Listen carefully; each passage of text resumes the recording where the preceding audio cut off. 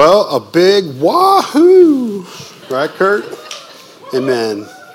Jeff, I feel you. I'm with you. Hey, we're going to dismiss our kids. If you've got kids that are in elementary school, you guys are going to head out the back middle doors here to meet your teachers. If you've got younger ones, you guys can take them to class here now. While they do that, I want to do two things. I want to encourage you guys. Jordan, can you put that baptism slide up there? You know, we have 3 services, but we are one church, and there are 4 more folks being baptized this morning, and I want to encourage you to hop on our website and just add a /baptisms, or if you're a techie, you can use our QR code and use your phone to open up that baptism. But I encourage you to read those baptisms. We want to celebrate what the Lord is doing here, and it's important when there are what feels like 3 separate congregations to kind of draw us together and say, hey, no, we are one church. And so I want to encourage you to read those when you have time. The other thing I want to do is, since it is Memorial Day weekend, if you are a veteran or a active service member or family of one, I just want to stop and say thank you. Appreciate you and your service to our country. We're grateful for you. So, yeah.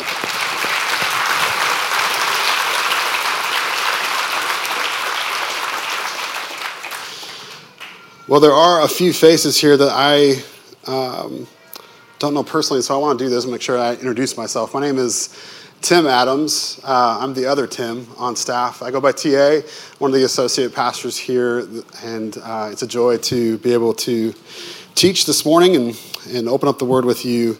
We're going to be in Luke chapter 9. If you've got a Bible and want to open it up there, we're going to take a look at the first 17 verses in Luke 9. And as we begin that, I think it's important to kind of understand where we're at in the overall Gospel of Luke. The chapter 9 of Luke is a transition chapter in Luke's writing. And what we're going to read this morning is actually the conclusion of Jesus's ministry in Galilee. He's going to be wrapping up his ministry there, and now he is going to be journeying with his disciples towards Jerusalem. Luke chapter 9, later on, the chapter has that famous verse of he set his eyes towards Jerusalem. And so that is coming. The first part here today is wrapping up his ministry in Galilee. The rest of chapter 9 is kind of the transition and getting them set to head towards Jerusalem. Today's passage specifically, and then over the next few weeks, we're going to see kind of a common theme of discipleship happening within these next few verses and chapters. Jesus is going to be spending more intentional time with the 12 apostles that he's called to follow him. When we consider discipleship, some of the best forms of discipleship are when we are learning by doing. We're certainly going to see Jesus facilitate this type of learning in this passage, but what I mean by that is we actually teach this as a part of our discipleship training course. There's kind of like 4 phases that you go through in a relationship with discipleship. First, the first 2 are led by the leader, and we kind of categorize them by it's an I'll do it, you watch. And the second phase is I'll do it and you help. And then the third phase, and what we're going to see today, is a shift. It's a pretty significant shift where you start to give ownership to the person. You say, no, you do it and I'll help. And we're going to see Jesus do that this morning. Learning by doing is incredibly valuable. I encourage all of our small group leaders, people that are in discipleship relationships, to press in and lean in on this particular phase because it is vital for the person to grow in this area. Learning by experience is invaluable. If you were part of a small group and I asked you to, hey, you know what, you're going to lead our conversation next week on whatever chapter, the work and the learning that you do in that week preparing to facilitate the conversation, I guarantee you're going to learn more in that week than you do any other week that you're just sitting in the discussion. See what I mean? The disciples have been with Jesus for a while now, and they've watched him perform miracles. They've listened to him teach. They've struggled to comprehend his parables.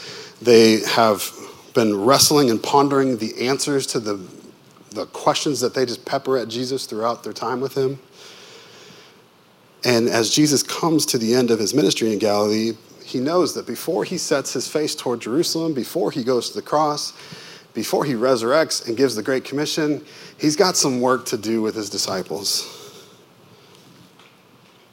The discipleship of the 12 was not quite complete. And so for the first time, we're going to see in our passage this morning that Jesus looks at them and says, you do, I'll help. These two stories, the commissioning of the 12 and the feeding of the 5,000, are really significant stories. And they're incredible pictures of this moment of, you know what, you do it, I'll help you. As we look at this passage, as we consider the discipleship that's going on with the apostles, the main things that I want you to see this morning are this, that Jesus alone satisfies. And as followers of Christ, we're going to be utterly dependent upon him through faith. We're going to see our dependence show up in several ways in our passage, and I want to highlight those moments for us. And the way that we're going to do that, we're going to read through the text in its entirety here in just a second. And then I want to focus our time on those two stories, the commissioning of the 12, the feeding of the 5,000. And within these two accounts, I want to make sure we do three things well. I want to make sure that we ground our understanding biblically. I want to make sure that we consider what the disciples are actually learning in this moment. And then I want to consider us. What's our mission? What's our calling? How do we take these stories and apply them to ourselves? So let me pray, and then let's read Luke 9, verses 1 through 17. Father, we come before you. We're grateful to be together. We're grateful to open up your word. I just pray, Father, like we just sang in that song, show us your power.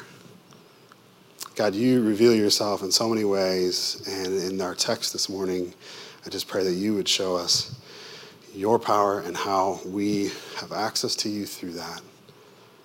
God, open our ears and our minds and our hearts to what you have for us this morning. Jesus, lead and guide our time. Amen. Verse 1, summoning the 12, he gave them power and authority over the demons and to heal disease. Then he sent them to proclaim the kingdom of God and to heal the sick. Take nothing for the road, he told them. No staff, no traveling bag, no bread, no money. Don't take an extra shirt. Whatever house you enter, stay there and leave from there. If they do not welcome you, when you leave that town, shake the dust from your feet as a testimony against them. So they went out and traveled from village to village, proclaiming the good news and healing everywhere. Herod the Tetrarch heard about everything that was going on.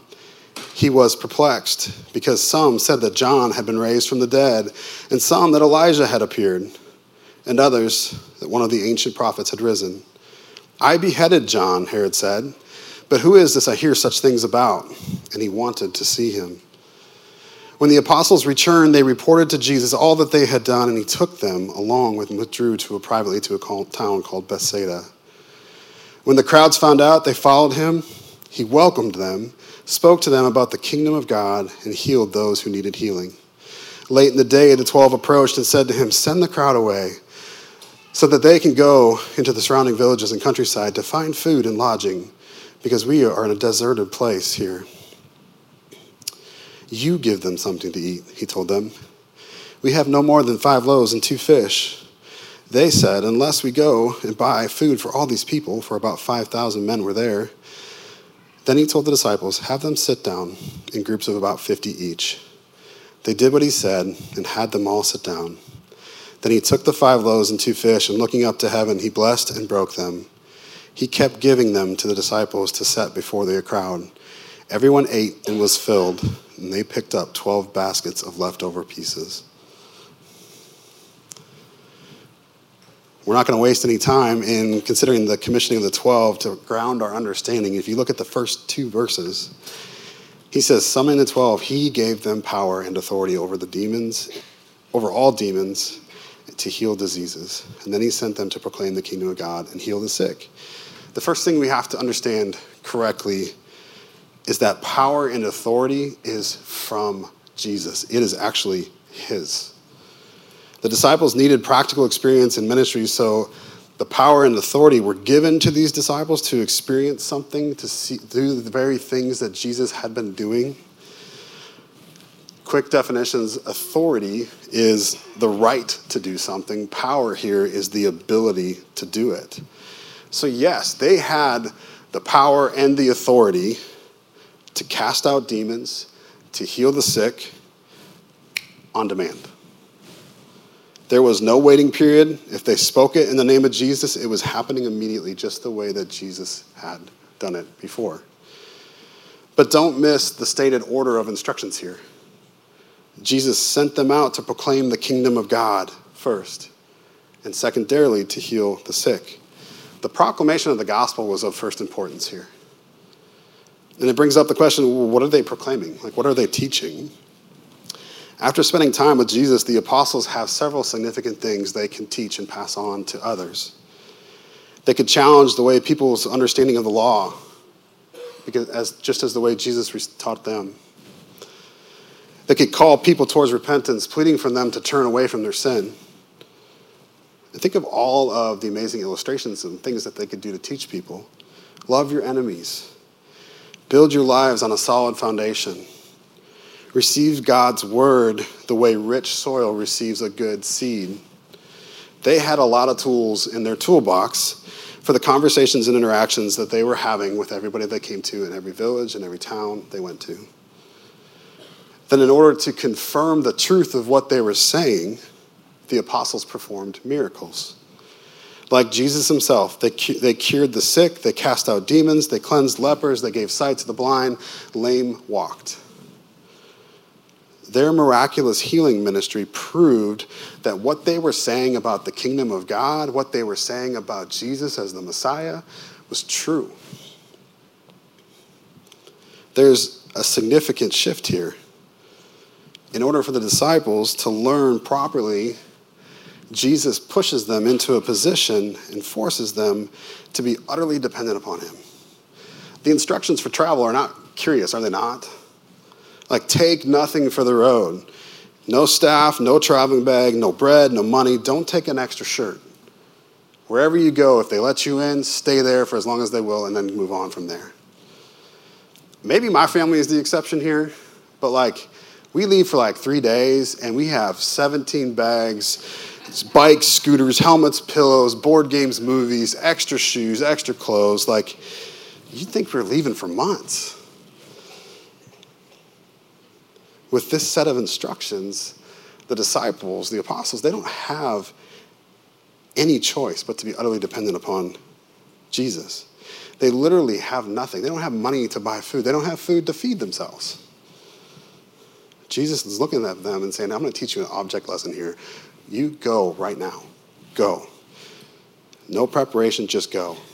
And in this way, they learn to trust God for absolutely everything. To be utterly dependent upon Jesus' provision for them. Jesus also includes these instructions about rejection. If they're not welcomed when they leave that town, to shake the dust off their feet as a testimony against them. Just so everybody's clear, we are talking about something very different than Taylor Swift's encouragement to just shake it off. Okay? This is a cultural history. There's some cultural history here. When the Israelites would wander or move through pagan territories or enemy territories, as they left those territories and re-entered the Holy Land, they shook the dust off their feet. They literally shook the uncleanliness off of their feet. The action of shaking off the dust as a testimony against these people is a judgment and a rebuke of them. The translation literally means hey, good riddance. There's 3 things about shaking off the dust. It's so hard for me not to do that. Mm-hmm. Sorry. First, Jesus was preparing the apostles for rejection. Not everyone's going to respond well to this message. Something that Jesus already knows and has experienced. We saw this in Luke 8 when Jesus cast the demon out of the man and into the pigs, and the village comes out and they say, just go away. He knows rejection. But what a gracious gift to prepare his apostles for what they're going to experience. He was fully aware that some of these moments are going to include rejection, but yet the Lord is preparing and working in those moments. Because the second thing that we need to understand about shaking off the dust is that it's not a final judgment. Jesus is going to instruct these 12 as well as many other disciples in Act 1, verse 8, that he says that you will be my witnesses in Jerusalem, in all of Judea and Samaria, and to the ends of the earth. You see, he knows that they were going to be back in these towns. And you know what? When they go back to these towns, they have a message of a resurrected Savior that they're going to give. The third thing that we need to clarify and make sure that we're understanding to really ground our understanding in the text is that these were instructions for kingdom advancement, for going out to the lost. This is not a weapon to be used against other Christians. Far too many Christians have misused this verse to say that there's a biblical precedent to look at another brother in Christ and say, good riddance, I'm done with you. Just because they disagree. That idea is not in this text. It is simply wrong. These are instructions that set the urgency for in which Jesus wanted the apostles to move. Look, work quickly, move into town, share the gospel. If it's not received, move on, because we're going to be back. The last important thing to note in grounding our understanding is an important one, is that this passage, the empowerment and the authority to heal and cast out demons on the spot, it was something given specifically and uniquely to the apostles to confirm the message of the kingdom of God. And I want to be clear. What I'm not saying here, I'm not saying that Jesus doesn't heal today. It's not what I'm trying to communicate. I still think he heals today. But what I am saying is the ability and the power to heal and cast out demons on the spot, it was something that was given specifically to the apostles for that moment. Thabiti Anyabwile states this really well. He says there is a historical event that applies to, this is a historical event that applies to the apostles uniquely. It's not a pattern for all times. We need to see that lest we get distracted by the things like driving out demons, curing diseases, and going on mission trips without luggage. This was a short-term trip that was not a pattern for all time. It was for while Jesus was still here on earth. We know this because of his instructions change in Luke 22 in the upper room. When Jesus is approaching his betrayal and crucifixion, he shifts his instructions. He says in Luke 22, when I sent you out without a money bag, a traveling bag, or sandals, did you lack anything? And they said, not a thing. He said to them, but now, whoever has a money bag should take it, and a traveling bag, and whoever doesn't have a sword should sell his robe and buy one. You see, Luke 22 then becomes the pattern for the disciples. And that is to be prepared for the work. Be prepared to go. According to Matthew 28 and Acts 1, we have the same purpose today, but now we have a power that's even greater than the apostles had in Luke 8. We have the gift of the Holy Spirit. Thabiti goes on to say, I point this out because sometimes if we're not careful, we can covet what belonged to the apostles in the Gospels before the crucifixion and the resurrection. So much so that we miss the fact that what belongs to us after the resurrection is so much greater. We can so busily chase supernatural healings and we miss the Holy Spirit himself. Jesus provides his disciples power and purpose through the Holy Spirit. The authority of these apostles was unique, and to this day, we recognize their unique authority by reading their New Testament writings as the very Word of God. So the question, does God still heal today? Yes, absolutely. Do you and I believe that we have a greater gift in the Holy Spirit today? I believe so, and here's why. That gift, that power, it doesn't leave us. God specifically states, it is going to be with us forever. So let's consider for a moment, what are the disciples learning? Do you guys remember driving a car for the very first time by yourself, like no one else in the car? Got your license, and that very first moment you step in. I remember that moment so vividly because I got in my car and the first thought I had was like, should I be doing this? Like, is this okay? Like, for a year, my mom or my dad's been sitting right there as I drove. Like, can I do this? And my heart was racing in sort of a tepid manner, but it quickly gave way to my heart racing in like exhilaration of like, this is the most amazing experience ever. I had this independence, this joy, this freedom. It was just awesome, right? All these emotions were circling around my head. I would imagine the disciples walking into that first town, that first village, casting out that first demon or healing someone. That experience was similar to that, to driving a car for the first time. I mean, imagine an apostle walking into a town, seeing a leper at the gate, and he stops to start talking to him. He proclaims the kingdom of God, and this leper is like receptive to it. And he asks him, do you want to be healed? And he says, yes. And so that apostle like, I'm going to do this. Like, in the name of Jesus, be healed. And he touches him or her. Did I just screw this whole thing up? Like, am I now unclean? Am I a leper? Like, what just happened? And very quickly, that emotion flies towards exhilaration because Jesus healed that person. They very quickly learned to trust that Jesus was going to do this work through them, that Jesus was going to heal them. They knew very quickly, hey, this isn't what I did. This is something that Jesus said, hey, I could do this. I went out and did it, and he just did it through me.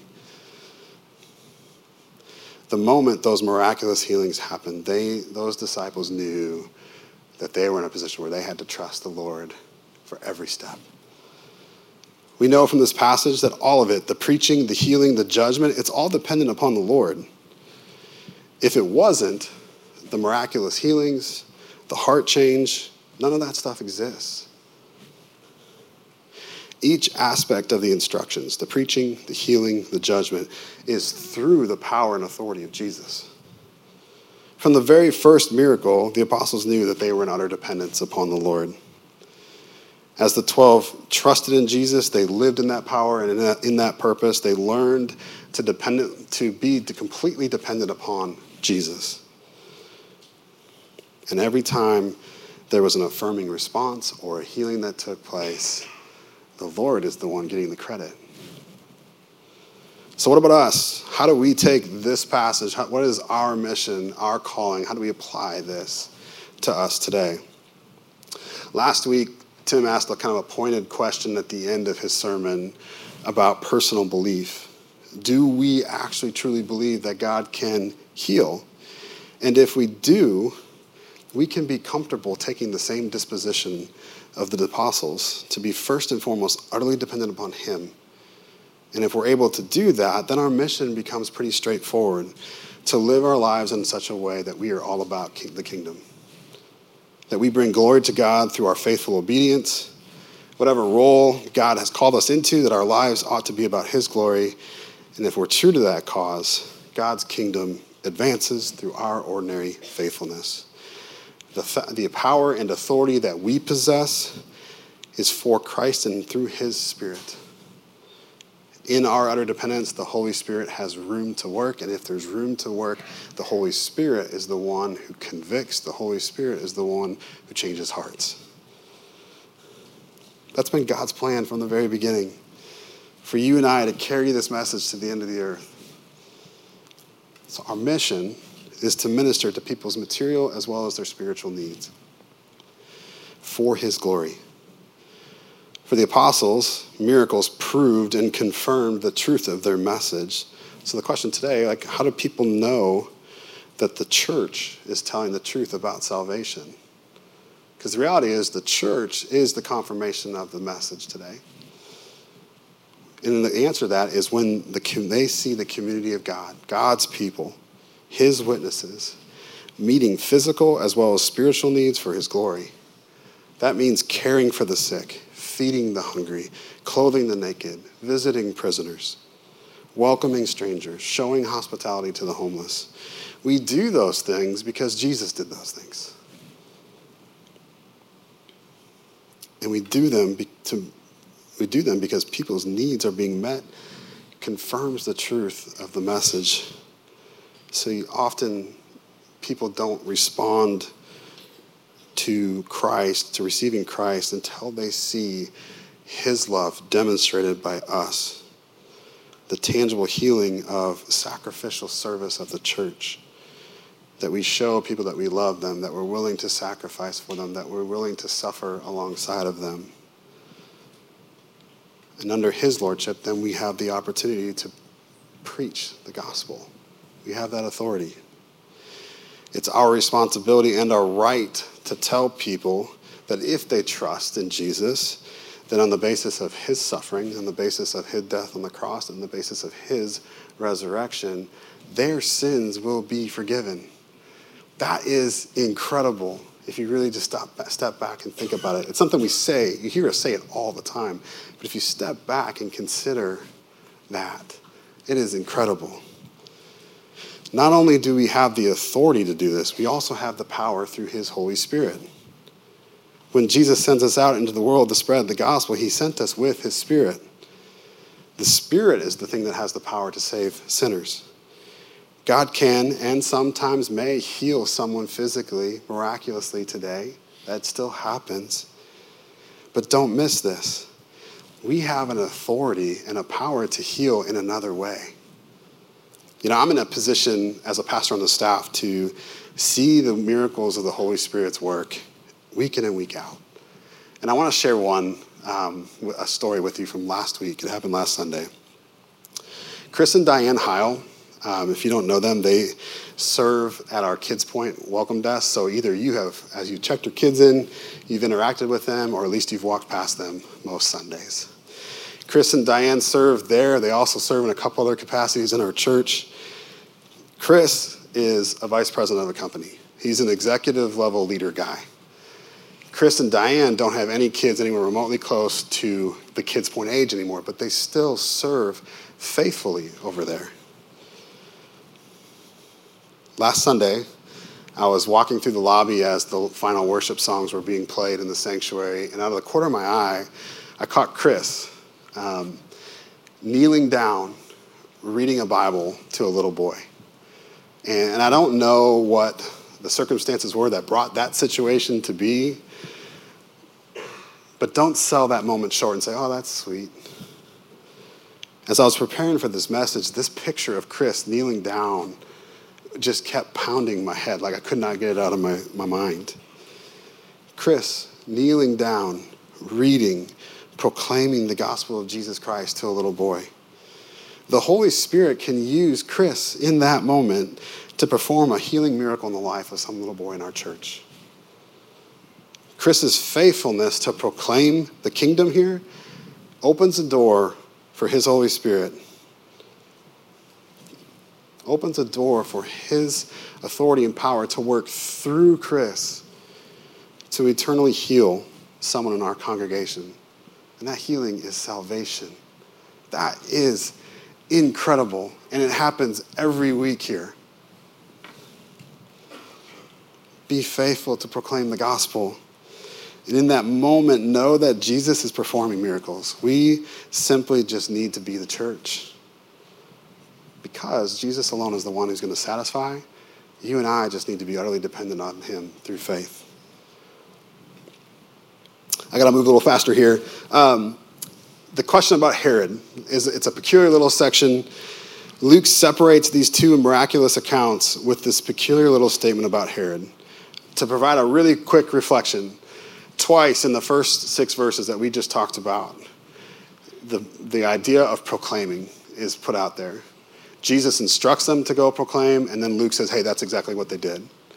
And then these 3 verses that separate the 2 stories, it says that twice Herod heard. You see, Jesus and his disciples are turning heads in this moment. And ultimately it leads to this question that Herod has, and he wants to know, who is Jesus? And as fast as Luke moves into this section, he abruptly moves out of it to start telling his leaders, I'm going to answer that question, who is Jesus? When we consider the final section here, verses 10 through 17, the story of the feeding of the 5,000, discipleship ends up being on display here. In a discipleship relationship, we can spend a lot of time on one area of someone's life. The need to revisit a subject over and over isn't uncommon because we're forgetful people, right? I mean, I can walk down into my basement to my storage room for one specific item and walk in that room and go, what in the world am I here for? We need constant reminders of some of the most basic lessons of walking with the Lord, such as spend time reading and studying God's word because it gives you life. It's crazy how often we forget that we get into these ruts and rhythms and then somebody says, well, what's your time with the word like? Oh. Reminders such as praying over difficult situations and problems because that prayer brings peace and clarity so much better than the worry that goes along when we forget. We try to forge ahead in life, forgetting our utter dependence on the Lord and His Spirit in such a myriad of ways. I could spend the rest of my time just giving those stories. Point being, we need help with our spiritual amnesia. We need a faithful brother or sister in Christ to kind of thump us on the head and remind us, hey, keep your eyes on Jesus.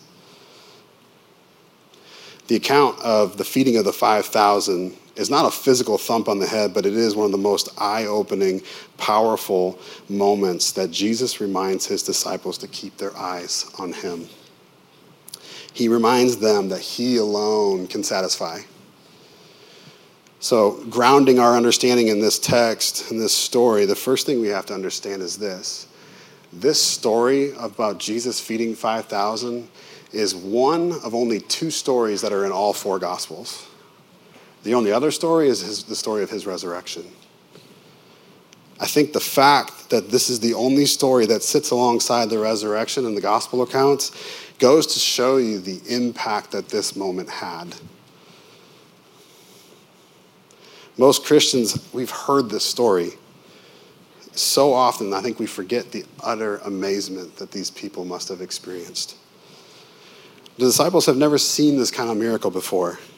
Jesus had been unveiling his power gradually, healing one person at a time, controlling the storm, but he had never shown or demonstrated his divine power to give people the bread of life. Philip Ryken, a commentator on this, I think he gives a really good illustration. To kind of set the stage here, he says, put this miracle into perspective. Imagine the logistics of trying to plan to feed 5,000 people. Everybody got that picture in your mind, how crazy that would be? Better yet, now try to imagine having 5,000 people show up unexpectedly for dinner. And then imagine trying to feed them from the leftovers in your refrigerator. Feeding of the 5,000 is a spectacular example of Jesus' divine power. The circumstances of the whole event made deception absolutely impossible. 5,000 hungry men would not have all agreed that they all had their fill if they didn't have substantial food in front of them. 12 full baskets of fragments would never have been taken up if real material loaves and fishes had not been miraculously multiplied. So in short, nothing other than no other explanation works but the finger of God. There could be no mistake about it, the reality of the greatness of this miracle. It was done publicly and it was done before many, many witnesses. The same power that in the beginning of time created something, the earth, out of nothing, just created food from scraps.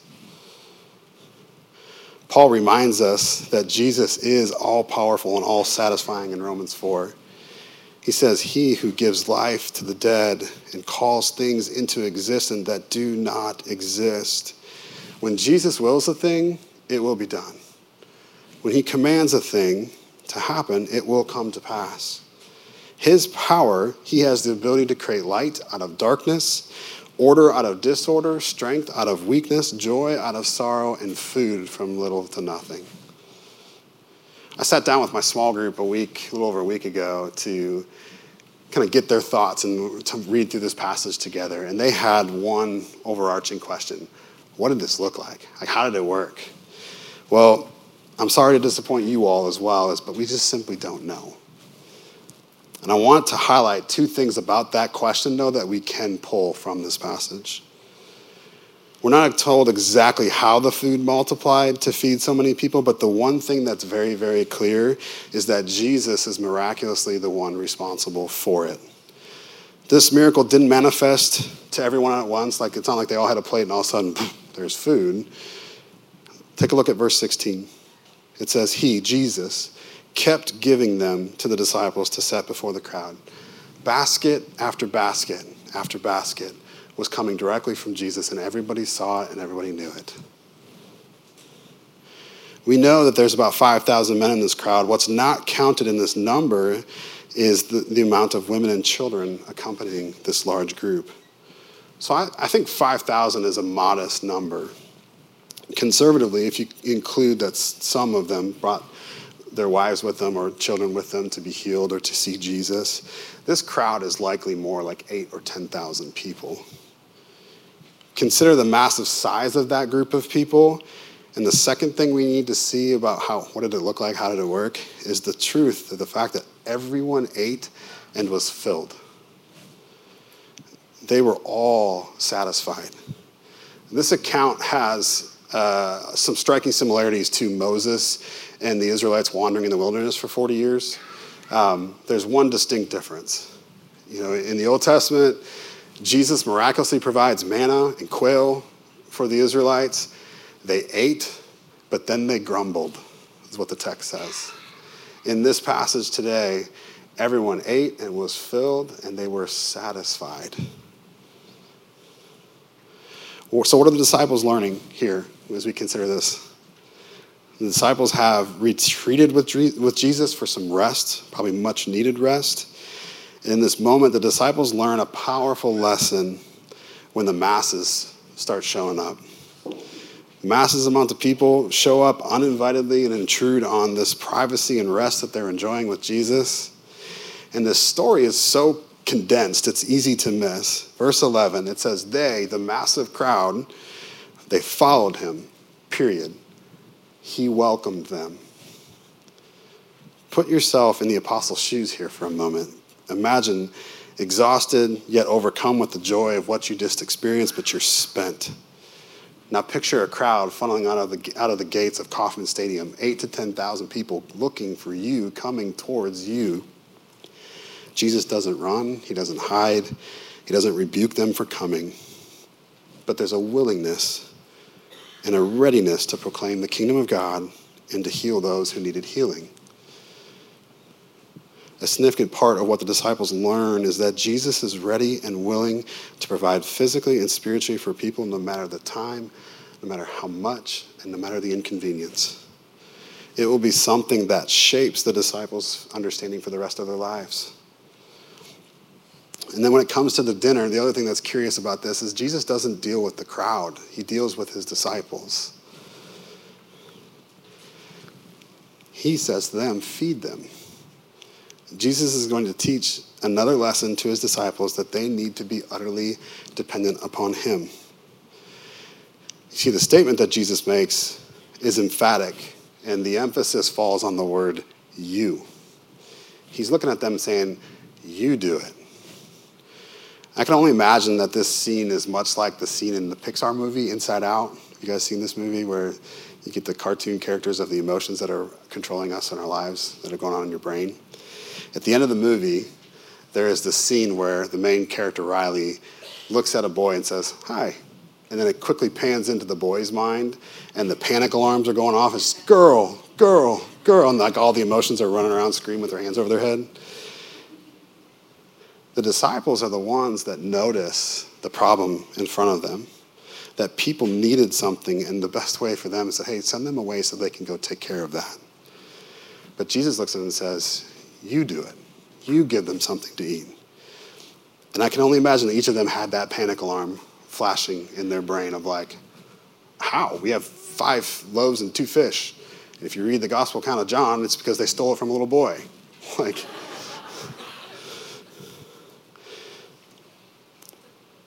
do The only reason the disciples even mentioned the idea of buying groceries is actually to show how impossible the ask actually was. The most logical thing to do was to send them away. Also consider the fact that they retreated with Jesus as soon as they came back from their journey, in which Jesus said, hey, don't take any bread, don't take any food.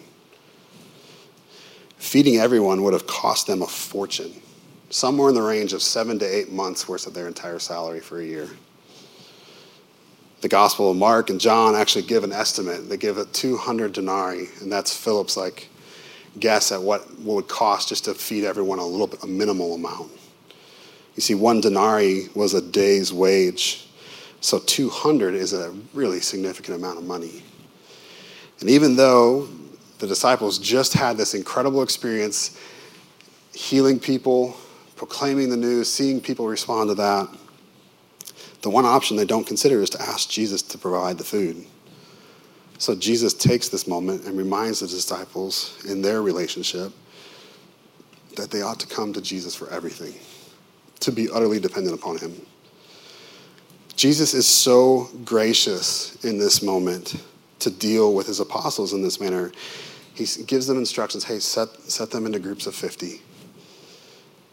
And he's so gentle with them that no one is left with an empty stomach. And the disciples walk away from yet another miracle, learning a valuable lesson that Jesus alone is the one that's going to be able to satisfy people. Each disciple had a full basket. There were 12 baskets picked up, one for every disciple. The abundance of God's grace would have been so powerful, and the weight of that basket would have been an incredible reminder of the fact that God just did something incredible that they never thought would happen.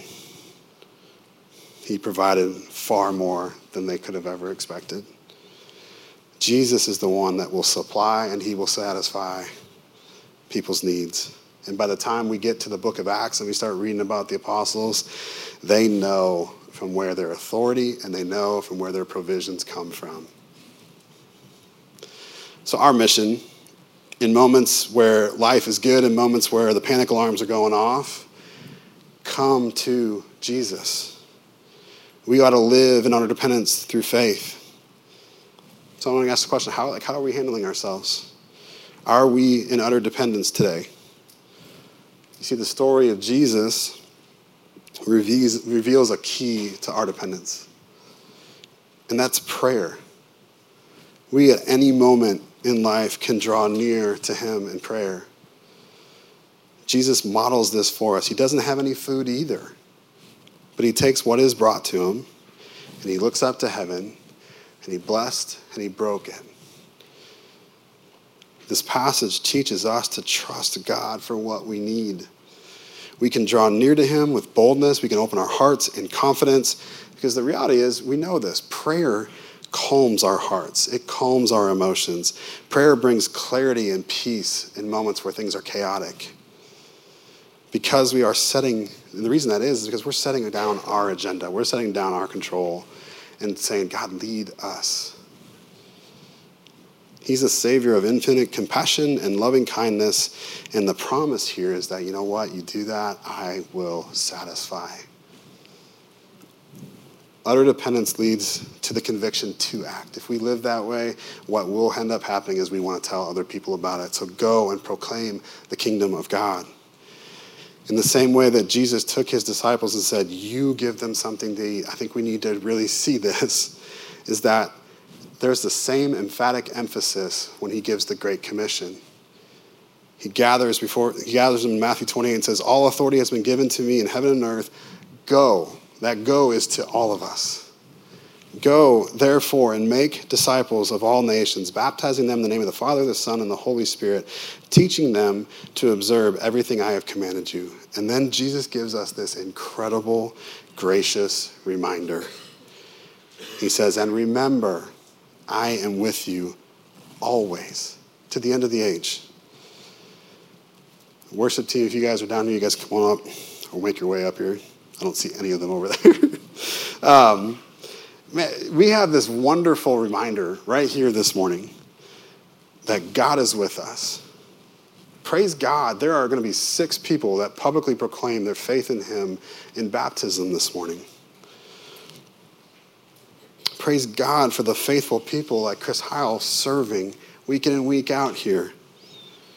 Go and make disciples, proclaim the kingdom of God, and let's enjoy watching Jesus supply and satisfy our needs. The final part of our mission that we can draw from the feeding of the 5,000 is this. Be the church. See people and meet their needs.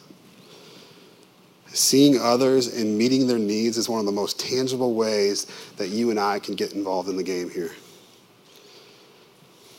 It's a great first step.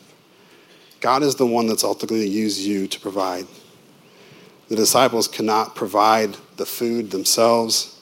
Only Jesus could do that. But there were things that they could do. It's important to see that they saw people. They recognized the need, and they gave Jesus what they had, or at least they gave the little boys lunch is what they had. 5 loaves, 2 fish, and they gave it away freely because Jesus was the one who had provided for them. Philip Ryken says this: there is hope for everyone in Jesus because he's able to save anyone who comes to him for help. This is as true for us spiritually as it was for the crowds medically.